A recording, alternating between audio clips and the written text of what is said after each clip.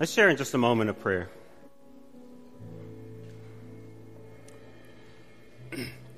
God, I thank you. We thank you because you've made yourself a God that's seekable. You've revealed yourself to us.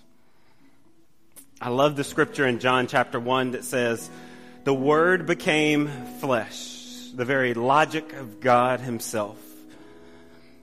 This unseen, unknowable, mysterious God became flesh and dwelt among us, that walked upon soil,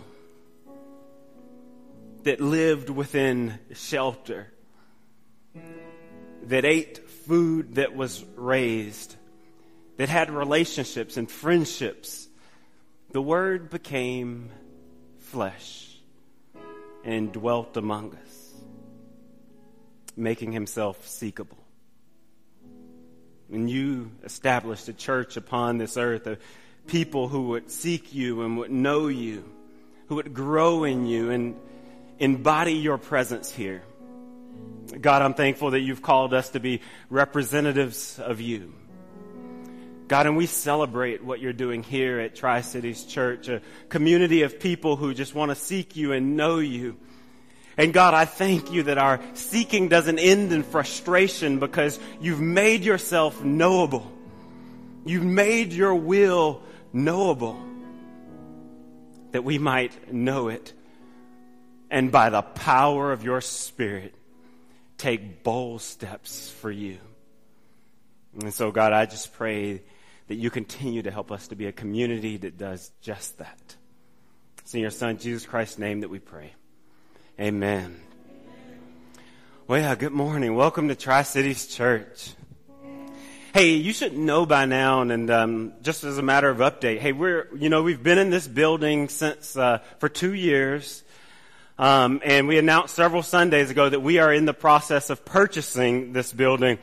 And that is a process, right? It's different than, the way I would hope that it would be just like kind of with a house, right? You find a house, you buy it, right? You might go through a little bit of an inspection process and all that, but because church buildings are places where people gather, and you have certain codes and safety things and health things and fire things that have to be taken care of, and permits and licenses and all this kind of stuff that you have to go through processes. It is a process. And so, but we are in the process of buying this building. And in that process, we've had several people, engineers, construction management people, architects, code inspectors. We've had different people walk through this building. And one of the things that's been most encouraging for us is that everybody walks in this building, and one of the things they say is, man, that's a solid church building. Like, that is a solid, whoever built that is a solid building. And so we've been encouraged by that fact that we're not buying something that people are walking in it and it's going, you want that? Like, you sure?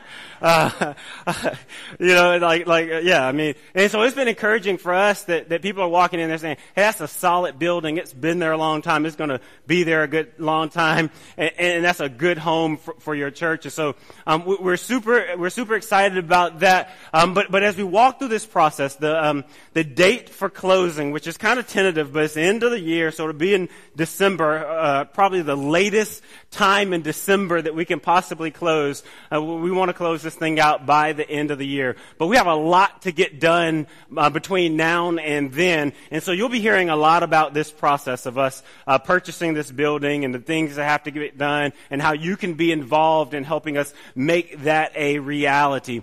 And so between now and then, we have some cleanup work we have to do. We have some updates we have to do.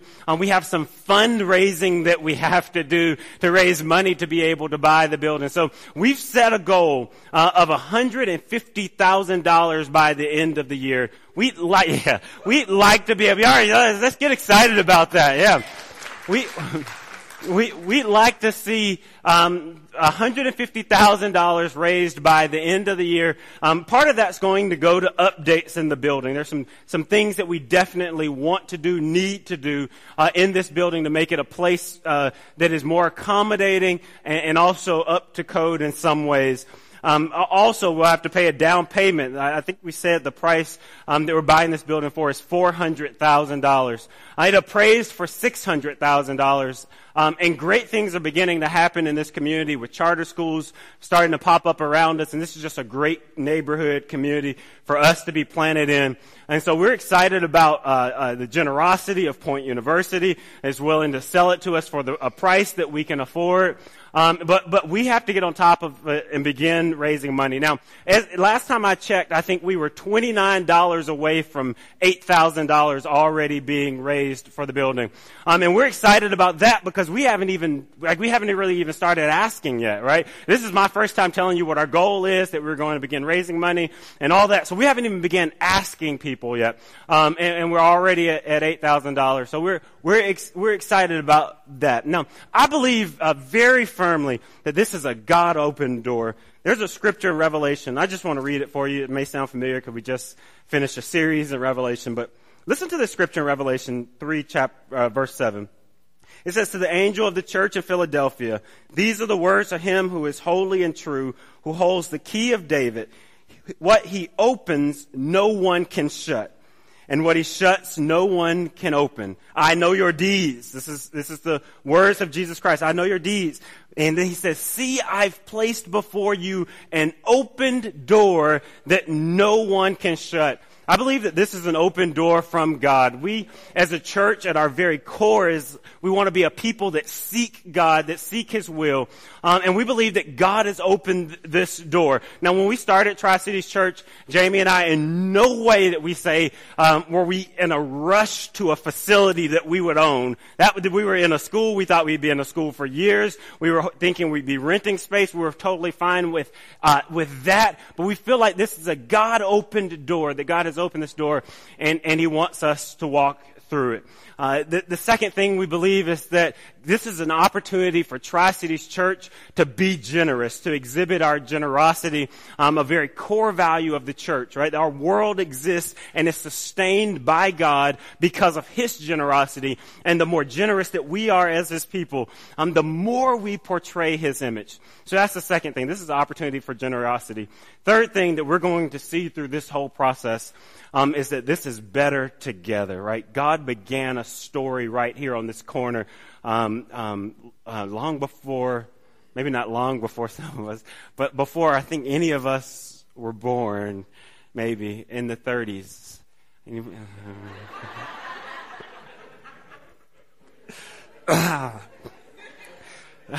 I shouldn't have gone down that one. But God began a story here of a movement of people that would come to know Him and believe in Him and grow in Him and be sent out from this place into the world and would bear witness of Him. Point University, whose campus was next door, was a representative of that. Westside Christian Church, that was right here, planted in this building, is representative of that.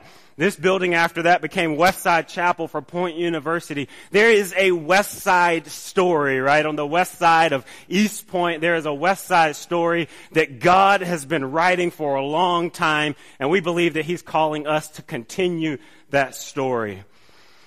And so, yeah, we're excited about this, and it's better together because we're not writing this story by ourselves. We believe that there are others who will come alongside us, as they have in the past, to see Tri-Cities Church planted, that believe in the West Side story, and that they're excited about continuing that story right here on this corner. So I believe very firmly in my heart, and I would even state it as a guarantee, that we're going to see others come alongside us, and that this thing will be better together with those who believe in God and believe in the West Side story that God began right here. So let's get excited about that. Now, one of the things we want is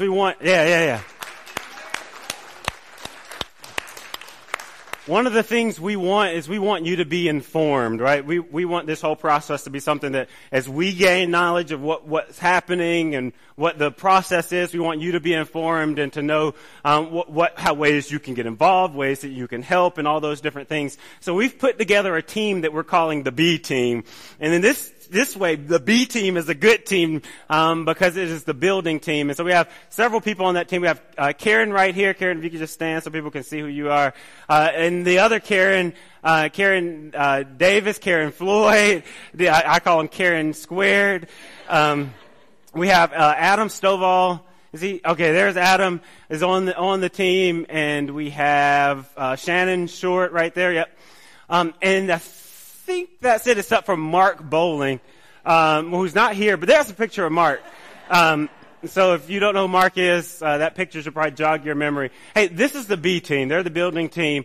Hey, and they are informed, up to date. They're helping to lead this process with our church. And they're helping us in various capacities, but also they're the ones that you can ask questions, and if they say it, you can trust it. If somebody else says something, do not trust what they say, right? If you hear it from somebody on the B team, it's trustworthy. They are staying up to date in this whole process. So feel free when you see one of them to ask them some questions. If you have any questions about this process, feel free to ask me. Feel free to ask Jamie. Hey, we want to be open and transparent, and we want to lay out how this whole thing is going to play out. The biggest thing that we can do. Now, I said we have to raise $150,000. We need to raise $150,000. We are headed full force towards that goal. But the biggest thing you can do is to be praying. Maybe you write this down somewhere. Maybe you have a list of things or people that you pray for. Hey, put this on that list and begin praying for that. Because this is a thing that we've come to believe wholehearted in. And that's that God opens doors that we can't see. So God has opened a door for us to be in this building. But since opening that door, God has opened other doors in the process already. And we believe that God will continue to open doors so that when we are in this building, well, we're already in this building, but when we have closed on this building, we will look back and we'll say it was the wind of God in our sails that was keeping us moving forward. And we believe that's going to happen. We believe that is true. And we believe that our faith will grow as a result of it. Amen. All right, so let's pray and then we'll get into our message for this morning. God, we give you thanks this morning that you give us the opportunity to be here this morning and that you've opened up this space, God, that you've helped us to recognize a God-opened door, an opportunity to seek you, to please you. And God, we don't want to just be building owners.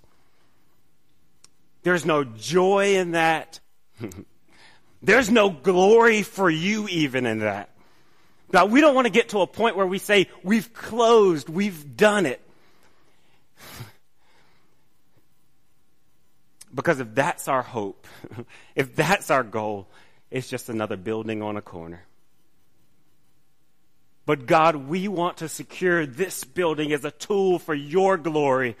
We want to see it filled up with ministries and opportunities and people who are hurting, people who are seeking you, people who need to know you, people who need to grow in you.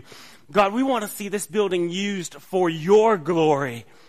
And so that when people drive by, they won't just know that as another structure on the corner, but they will know this building as a place where you are glorified, where lives are transformed, where this community and the entire Tri-Cities is made better. Because we believe that that is your will. And we believe that that is impossible apart from you.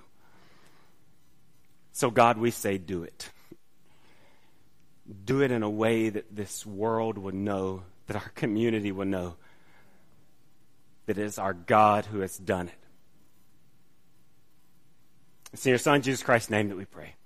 Amen. All right, so this morning we're continuing in our series in the book of James. And we talked about James being a book of wisdom. It has all kinds of wisdom for our lives. I think it's one of the most practical books in the entire Bible. Now, as I was reading the passage for this week, I believe we're in James chapter 1, verse 19, the thing that just kept coming into my mind was how fascinating the human brain is, right? The human brain is so complex. In fact, you can go online, there's all kinds of information. There's people that have done studies on the human brain, and doctors are always...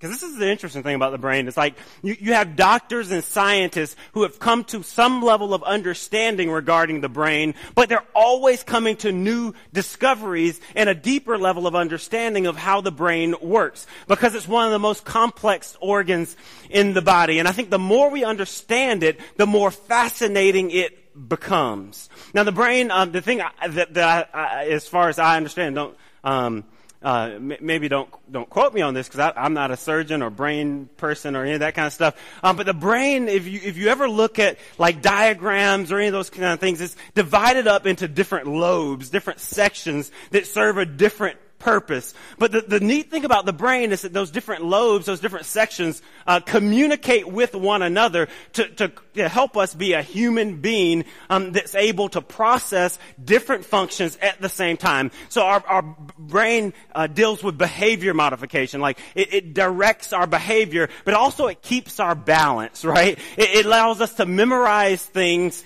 but it also allows us to intake things. And the cool thing about the brain, at least I think, is that it can multitask very efficiently, right? You can do multiple functions at the same time. So, I'm up here talking, right? And so my brain is doing that, but it's also helping me balance at the same time, right?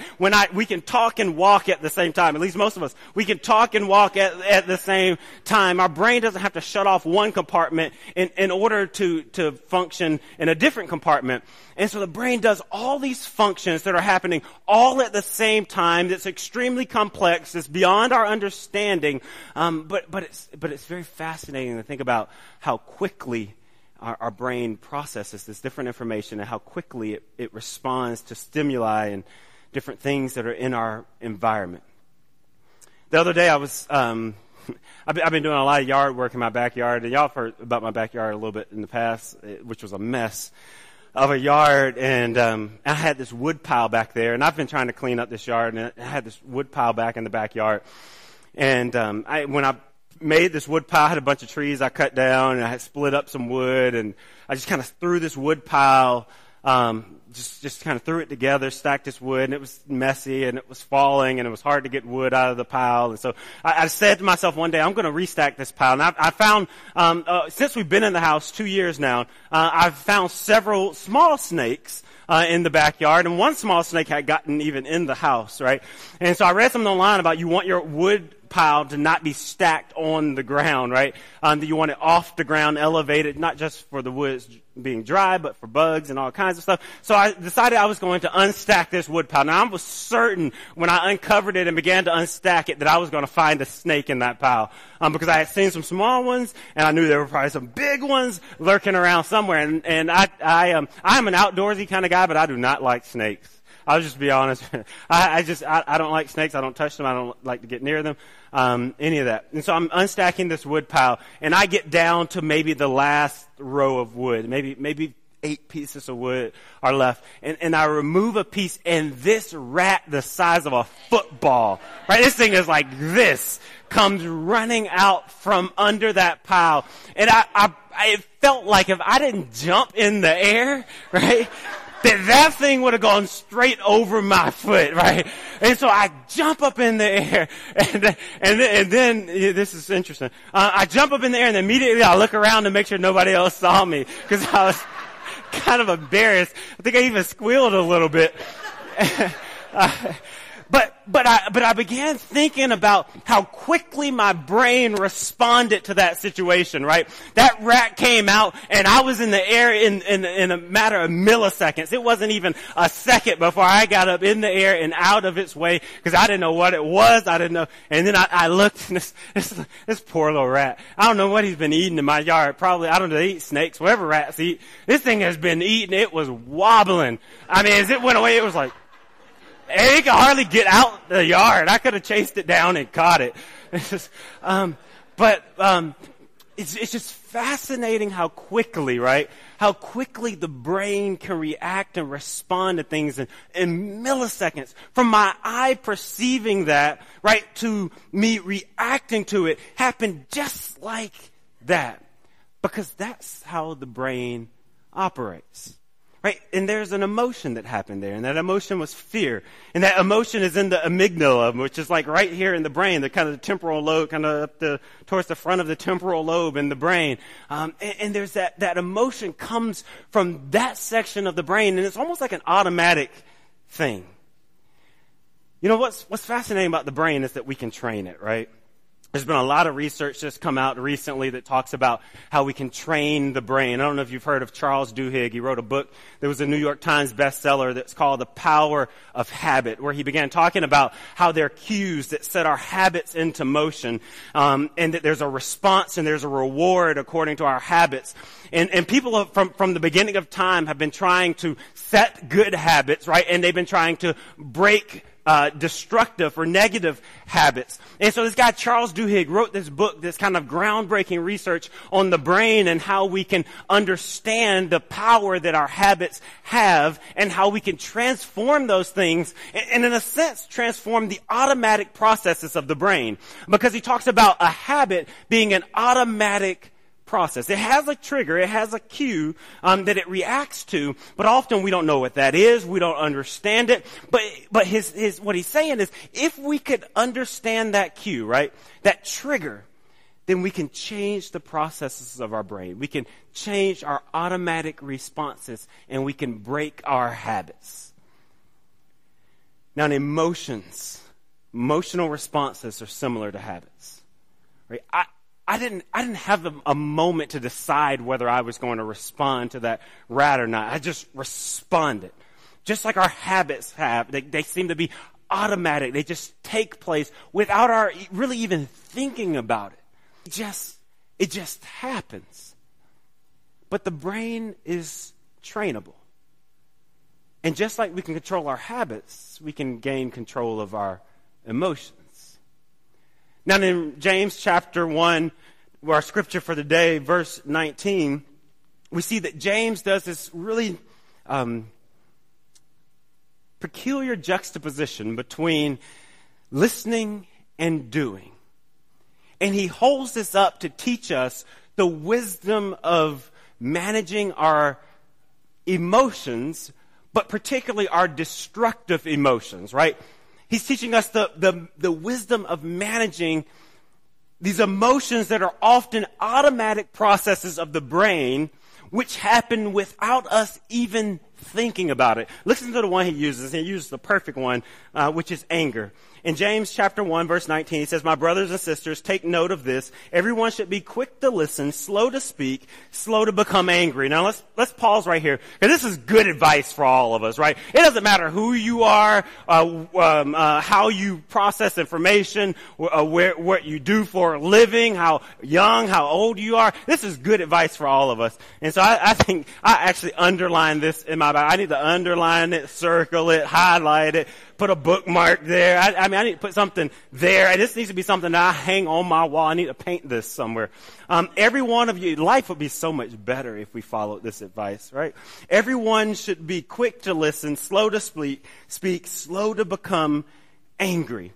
Because human anger does not produce the righteousness that God desires. Righteousness, let's not get hung up on that word. It's simply right action as determined by God, right? What God determines to be right for us to do. He says, be slow to speak, quick to listen, slow to speak, slow to become angry. Now, what James is focusing on here in particular are those emotions that cause us to be hasty towards action.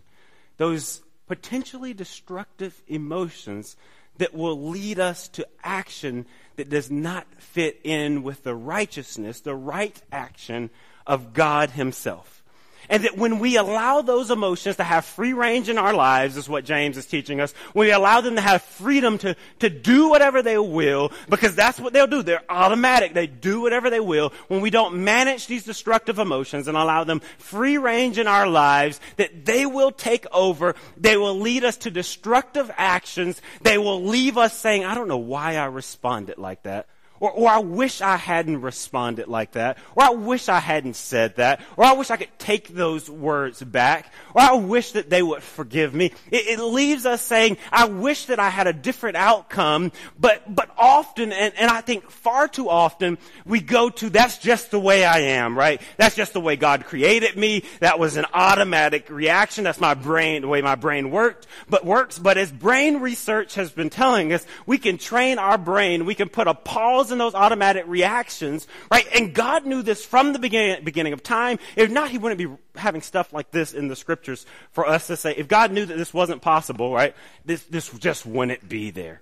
So God is saying, hey, there's these automatic processes that happen, responses, emotional responses like anger. But you can control that. Right? You can control that by training your brain, and not just that, because I don't want to push this all off on you, and through the power of the Holy Spirit. But the thing that we can't neglect is the fact that this is hard work. Now, what I think James wants to get at in this text is not just anger and not just speaking, but all emotions that have the potential to be destructive. Now, the irony of these emotions is that a lot of them are useful. In fact, I was reading something just this morning that said there are certain emotional responses that are necessary for our survival. Right? When you look at these emotions, and particularly the ones that we classify in a negative light, often those are necessary for our survival. So let's take anger, for example, the one that James uses here. Anger is not condemned in the Bible, right? Anger is not a bad thing. In fact, anger can be righteous because we see God getting angry in the scriptures. And so there's a such thing as righteous anger. It's a useful emotion. In fact, there's some things that we should be angry about, right?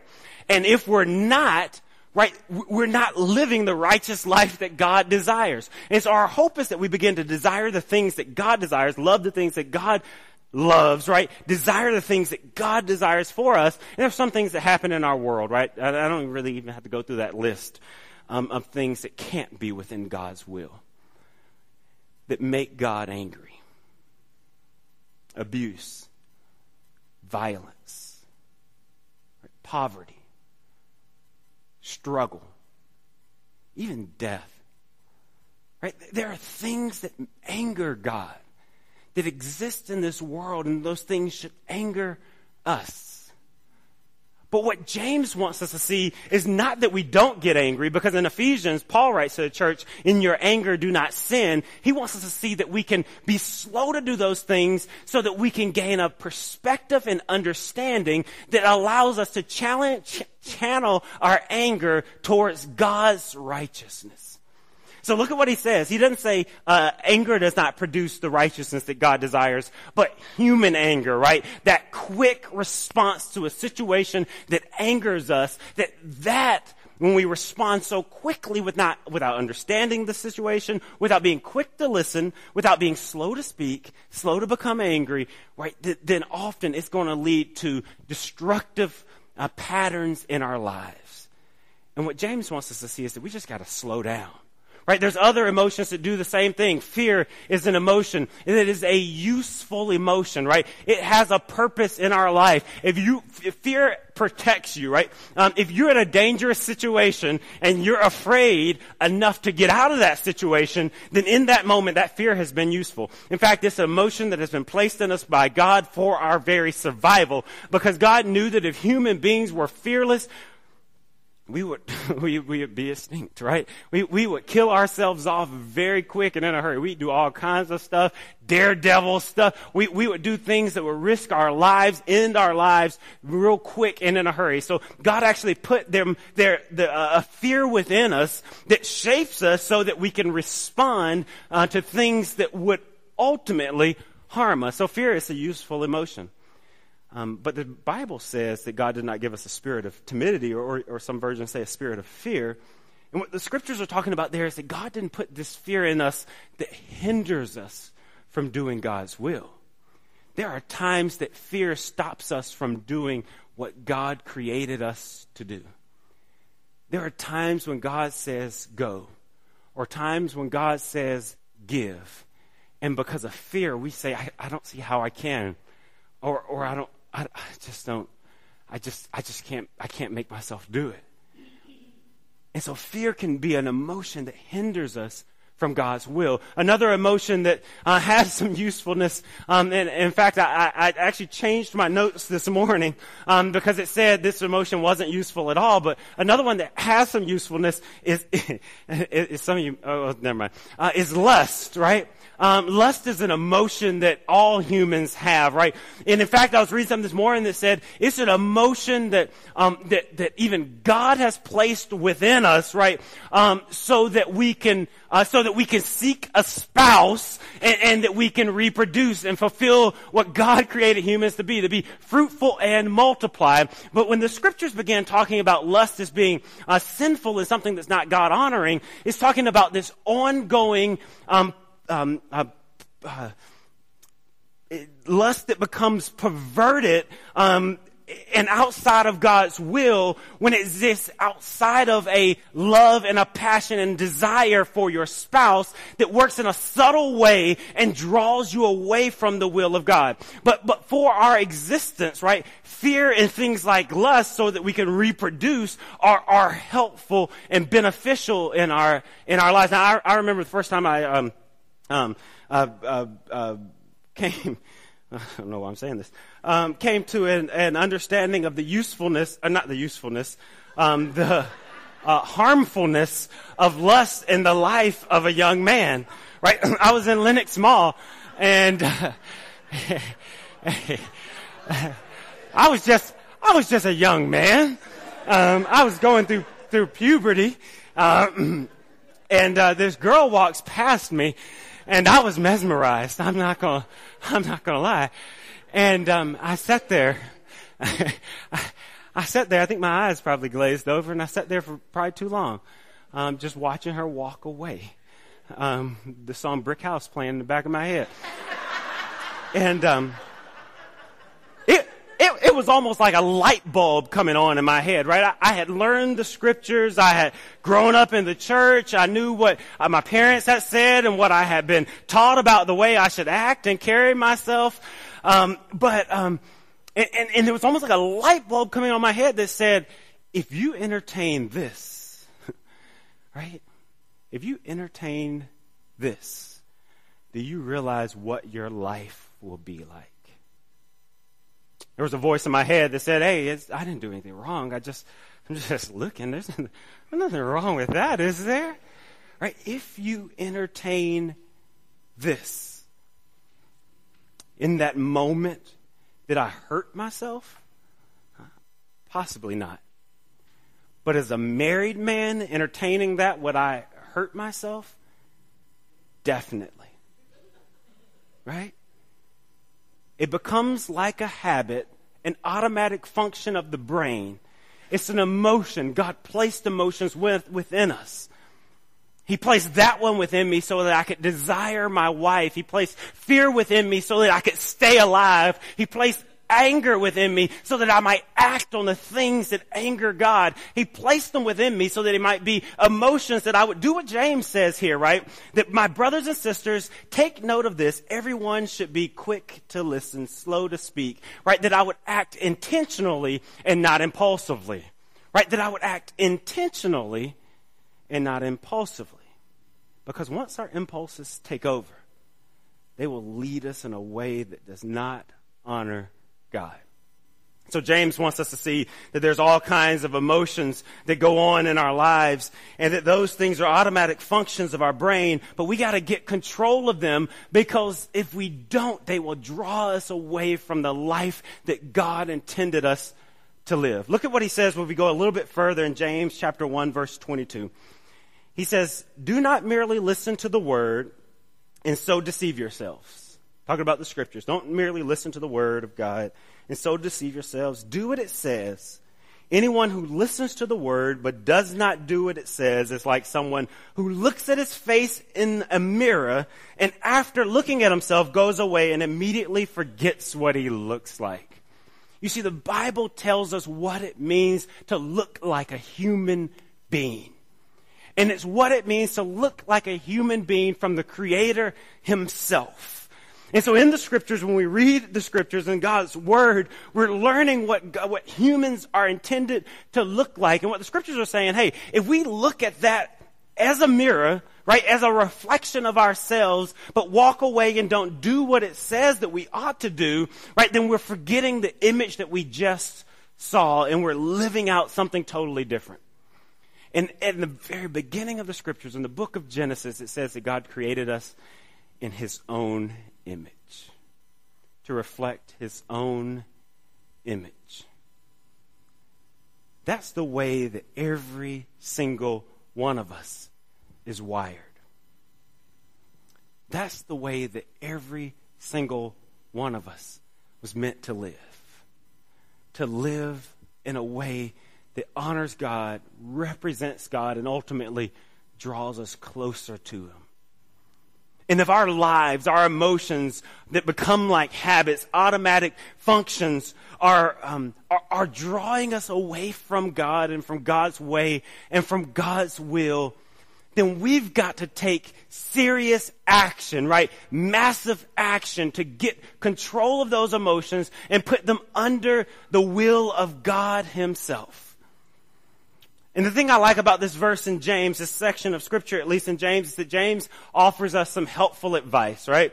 In James chapter 26, if we look even just down a little bit further, there's three things that he lays out for us. And the first one is that we must learn to control our emotions, right? We must learn to control our emotions. Look at what he says in verse 26.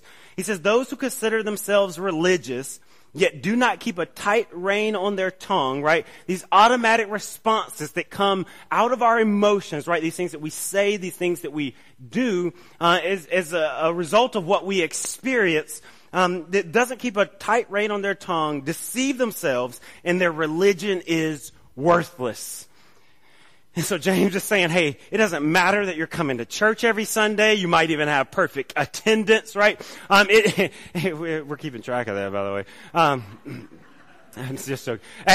Back when this was Point University's chapel, there were little swipe machines back there. It used to be, when I was a student here, there were sign-up machines, but there were little swipe machines there, and I was actually downstairs in this little room downstairs, it's kind of like electronic room, and there's still like this swipe machine reader that's down there. It's like the computer that operated the swipe machines. We're not, I don't know where I'm going with that. We're not going to have those. Perfect attendance doesn't matter. Attendance matters. All right, attendance matters, right? We care that you are here, but perfect attendance isn't what God is looking for. God is looking for a people who are committed to growing in Him, right? Living in Him. And the way He wired that to happen is through being a part of a community that fosters our growth. So God's not saying, hey, you checked off your attendance. Hey, you prayed before you ate. Hey, you tucked your kids in and told them you love them and said a prayer over them at night. You're good. No, God is saying, hey, if your religion, right, doesn't help you get a tight rein on your tongue, on your actions, and your emotions are still automatically leading you into ways that do not line up with God's right way, with righteousness, and that's not progressively at least happening in your life, then your religion is worthless, right? Your religion is worthless. James wants us to see that God makes a sizable change in our life. Now, Martin Luther, you may have heard of him, not Martin Luther King, but Martin Luther, the theologian, has actually rejected the book of James. I think he cut it out of his Bible. He wanted to have nothing to do with it because he felt like the book of James was placing our salvation upon works, right? He felt like it was saying that the only way that we can be saved is if we control our tongues. And he was looking back at other teachings of Scripture, like in Ephesians chapter 2, that says we're saved by grace, right, through faith alone, that is only belief in Jesus Christ and the powerful grace of God that saves us. Now, what James does, which I love in this book, is that he anticipates challenges like Martin Luther's. And look at what he says. I'm going to flip ahead. We're not going to get there yet, but James chapter 2, verse 26. He says, and this whole section is about this, but he says, as the body without the spirit is dead, so faith without deeds is dead. And so he's not teaching us that we're saved through our works, right? That getting a tight rein on your tongue is what saves you. Rather, he's teaching that your faith, right? That the grace of God that comes through faith in Him, that faith itself is dead if you're not progressively at least getting a rein on your emotional responses that are destructive and lead to actions that do not line up with the righteousness of God. So he's saying, hey, there's something about your faith that's not genuine and true, right? If it's not working in your life, if it's not producing certain deeds, if it's not transforming certain habits and automatic responses of the brain. Second thing that James teaches us that's helpful advice for us here is that we must be missionally engaged, right? We must be missionally engaged. Look at verse 27. It says, religion that our Father accepts as pure and faultless. I like that word, pure and faultless. The religion that our Father accepts as pure and faultless is this, to look after orphans and widows in their distress. What he's teaching us is that there's trouble in our world, right? There's pain here. There is hurting here. There are people who are being overlooked, marginalized, outcasted. There's trouble in our world. And God is calling us to those places.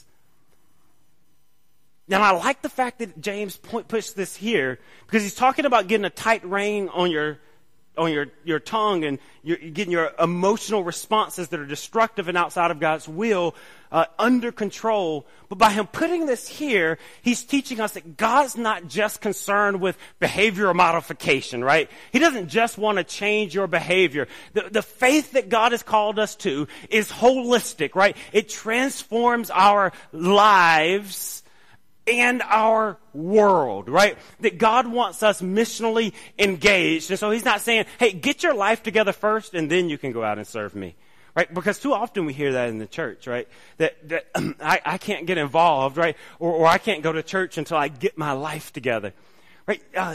God is saying to us, come broken, right? Come hurting, come sinful, right?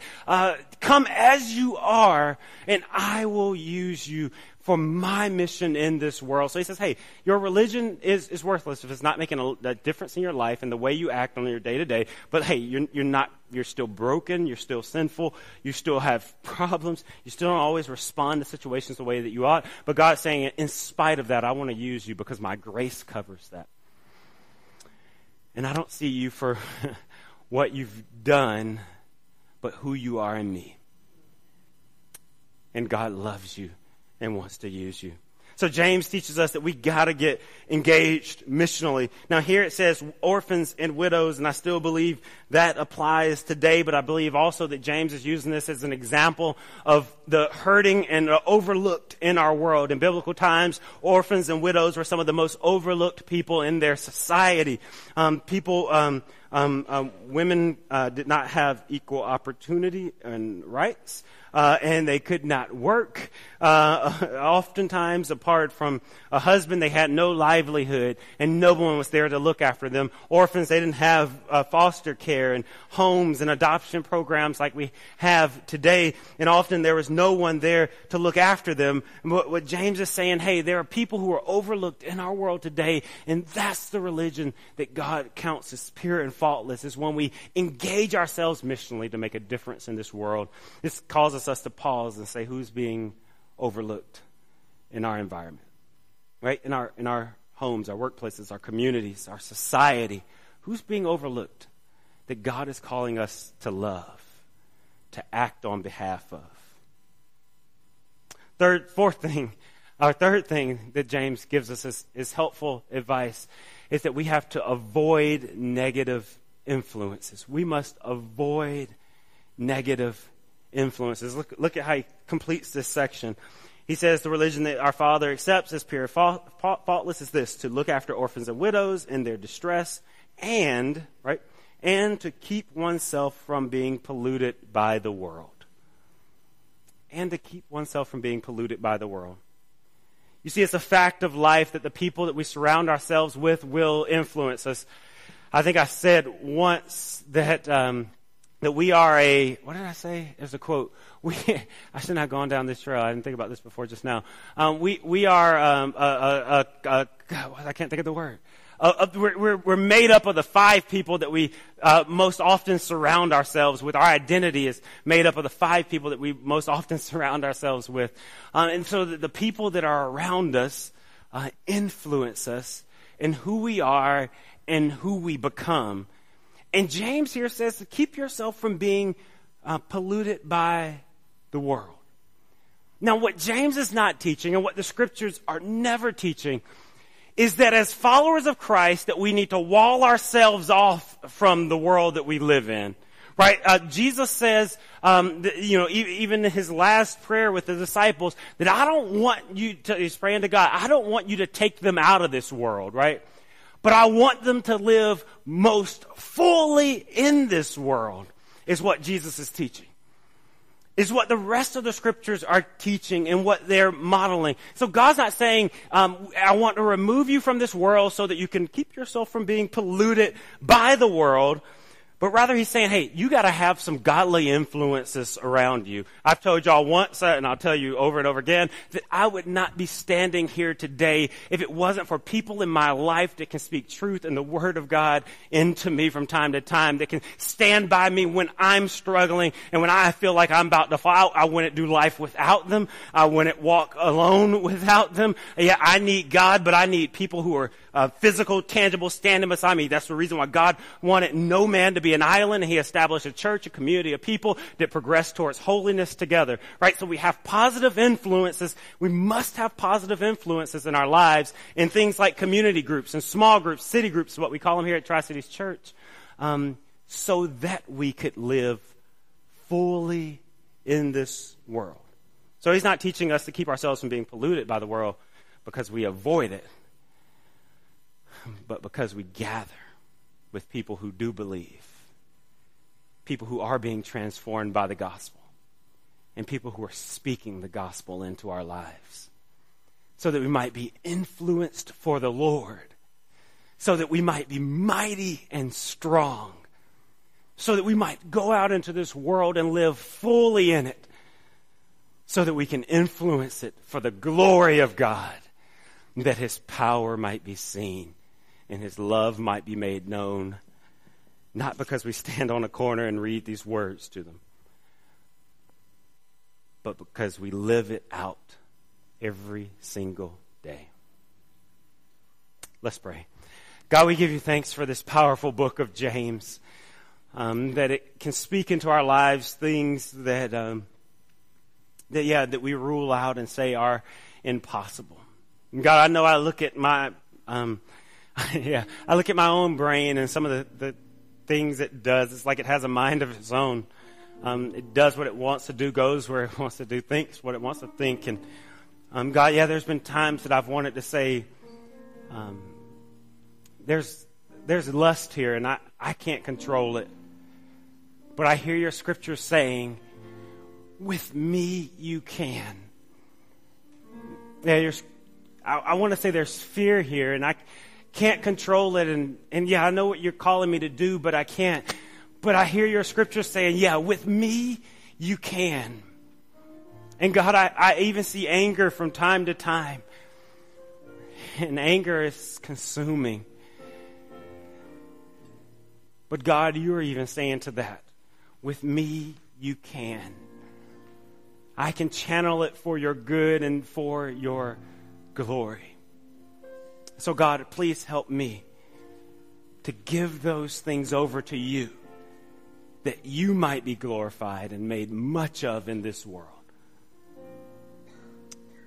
It's in your Son, Jesus Christ's name, that we pray. Amen. Hey, we're going to sing this song. It simply says, I give myself away. And maybe this is a time for you to name that emotion that leads to destructive patterns in your life. Now, maybe it's anger, fear, lust, one of the ones that we've already labeled. Or maybe it's one of the many others that exist. Disappointment, discontentment, right? All kinds of emotions that are useful in their own right, but can lead us away from the way that God intended us and created us to live. And this song is an opportunity for you to say, hey, God, this area in my life, it's had control over me for far too long. And that strength isn't in acting in destructive ways as a result of my anger or giving into these emotions, but strength and your might is most clearly seen when I'm able to say, no, you will not lead me away from a way that doesn't line up with the righteousness of God. So as we sing this song, maybe write it down, maybe think about it. But hey, as it says, I give myself away, give that away to God. And say, God, I need your help. And as we sing the song, you can sit, you can stand, you can do whatever.